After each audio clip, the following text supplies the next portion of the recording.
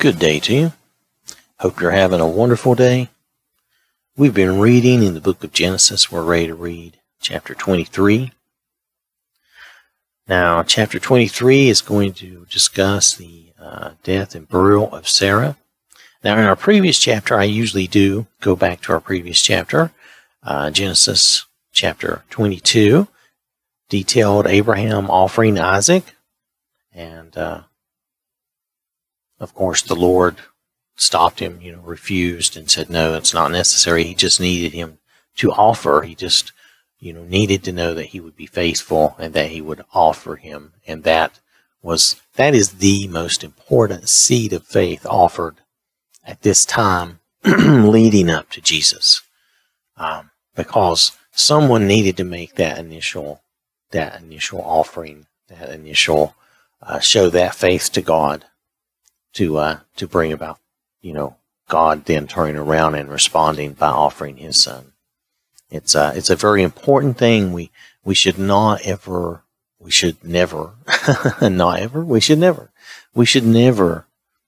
discount or downplay it. I know sometimes we read it and we think of it as perhaps maybe an old story, but it is more than that. It is a crucial element of faith that Abraham listened and followed God and took that action up to the very point to where God said, wait, stop, that's enough. So anyway, after that, in Genesis chapter 22,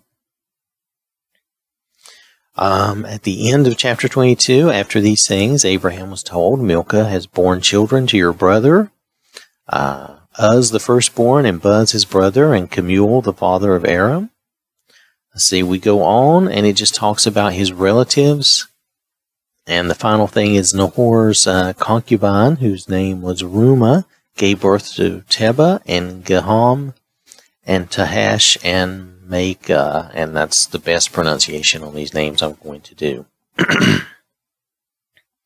Just warning you.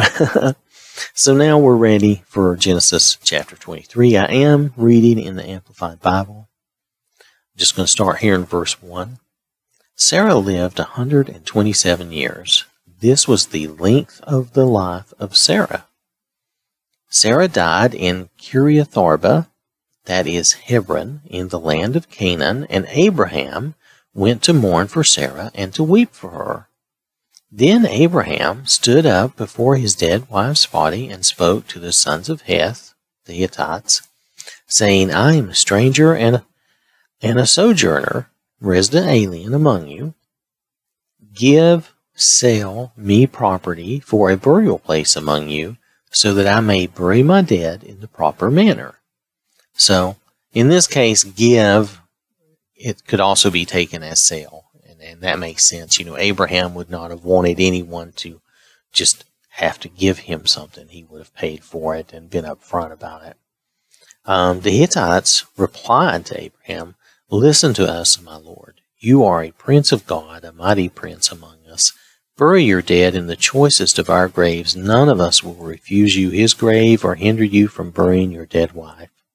So Abraham stood up and bowed to the people of the land, the Hittites. And Abraham said to them, If you are willing to grant my dead a proper burial, listen to me and plead with Ephron, the son of Zohar, for me, so that he may sell me the cave of, Machpelah, which he owns. It is at the end of his field. Let him give it to me here in your presence for the full price as a burial site, which I may keep forever among you. Now Ephron was present there among the sons of Heth, so within the hearing of all the sons of Heth and all who were entering the gates of his city, Ephron the Hittite answered Abraham, saying, No, my Lord, hear me. I give you the entire field, and I also give you the cave that is in it. In the presence of the men of my people, I give, and they put in parentheses, sell it to you, bury your dead there. But now, here I think he is making a distinction that he's actually wanting to give it to him and not sell it. Otherwise, he wouldn't have said, No, my Lord, hear me. He would have just said, Hear me, I give you the field, But he's trying to make a distinction here. Then Abraham bowed down before the people of the land. He said to Ephron in the presence of the people, "If you will only please listen to me and accept my offer." See, he does want to pay for it. "I will give you the price of the field. Accept it from me, and I will bury my dead there." Ephron replied to Abraham, "My lord, listen to me. The land you seek is worth 400 shekels of silver. What is that between you and me? So bury your dead." In other words, he's saying the value of this land. It's not, it's fine. It's not anything. Now, 400 shekels of silver might have been something to other people. I don't know. Sorry, I think I hit the mic there. So I apologize for that. Nonetheless, anyway,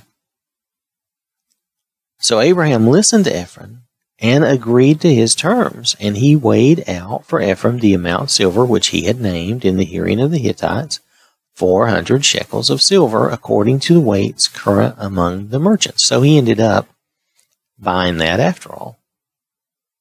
That should not be a surprise. Abraham did not want to just take things from people. He wanted to pay and be upfront about things. So even in his mourning, even now, he's trying to do things the correct way, the honorable way. He doesn't want to just take something from someone. He wants to pay for it.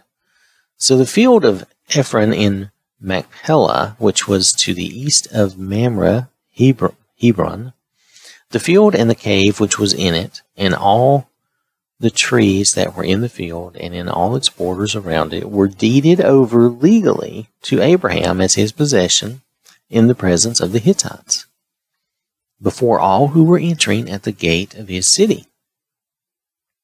After this, Abraham buried Sarah his wife in the cave of the field of Machpelah, to the east of Mamre,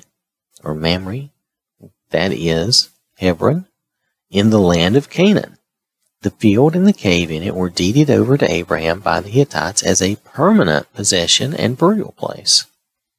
So here you'll notice that even in his mourning, even in his sadness, and even in his want to do right by his wife, he is still trying to act in an honorable way. He's still saying, no, I need to pay my way. I don't want to just, take from someone or, and he was looked upon because he was God's prophet, and he was looked upon. They were calling him a prince.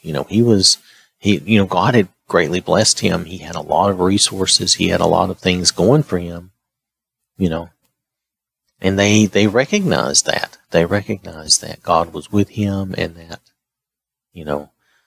he had shown, even to some degree, if you think back on when he went and rescued Lot and went basically to battle with those kings, he had his own men of arms. So he had his own little private army So, maybe not millions of people, but still, he was a pretty big deal in this area. So, but he was acting honorably and wanting to do this the correct, right way. Even in his sadness, which he would have been sad. And imagine if Sarah is 127 years old. Well, Abraham was about 100, roughly, okay? He was like about 10 years older, if I remember right. So about 137 or something like that. He would have been very old too. So, and this means Isaac would have been getting up in around his 30s or 20s. I've kind of lost track of, I thought Isaac was born around Sarah's 100th birthday or thereabouts. Or was it 99th? So,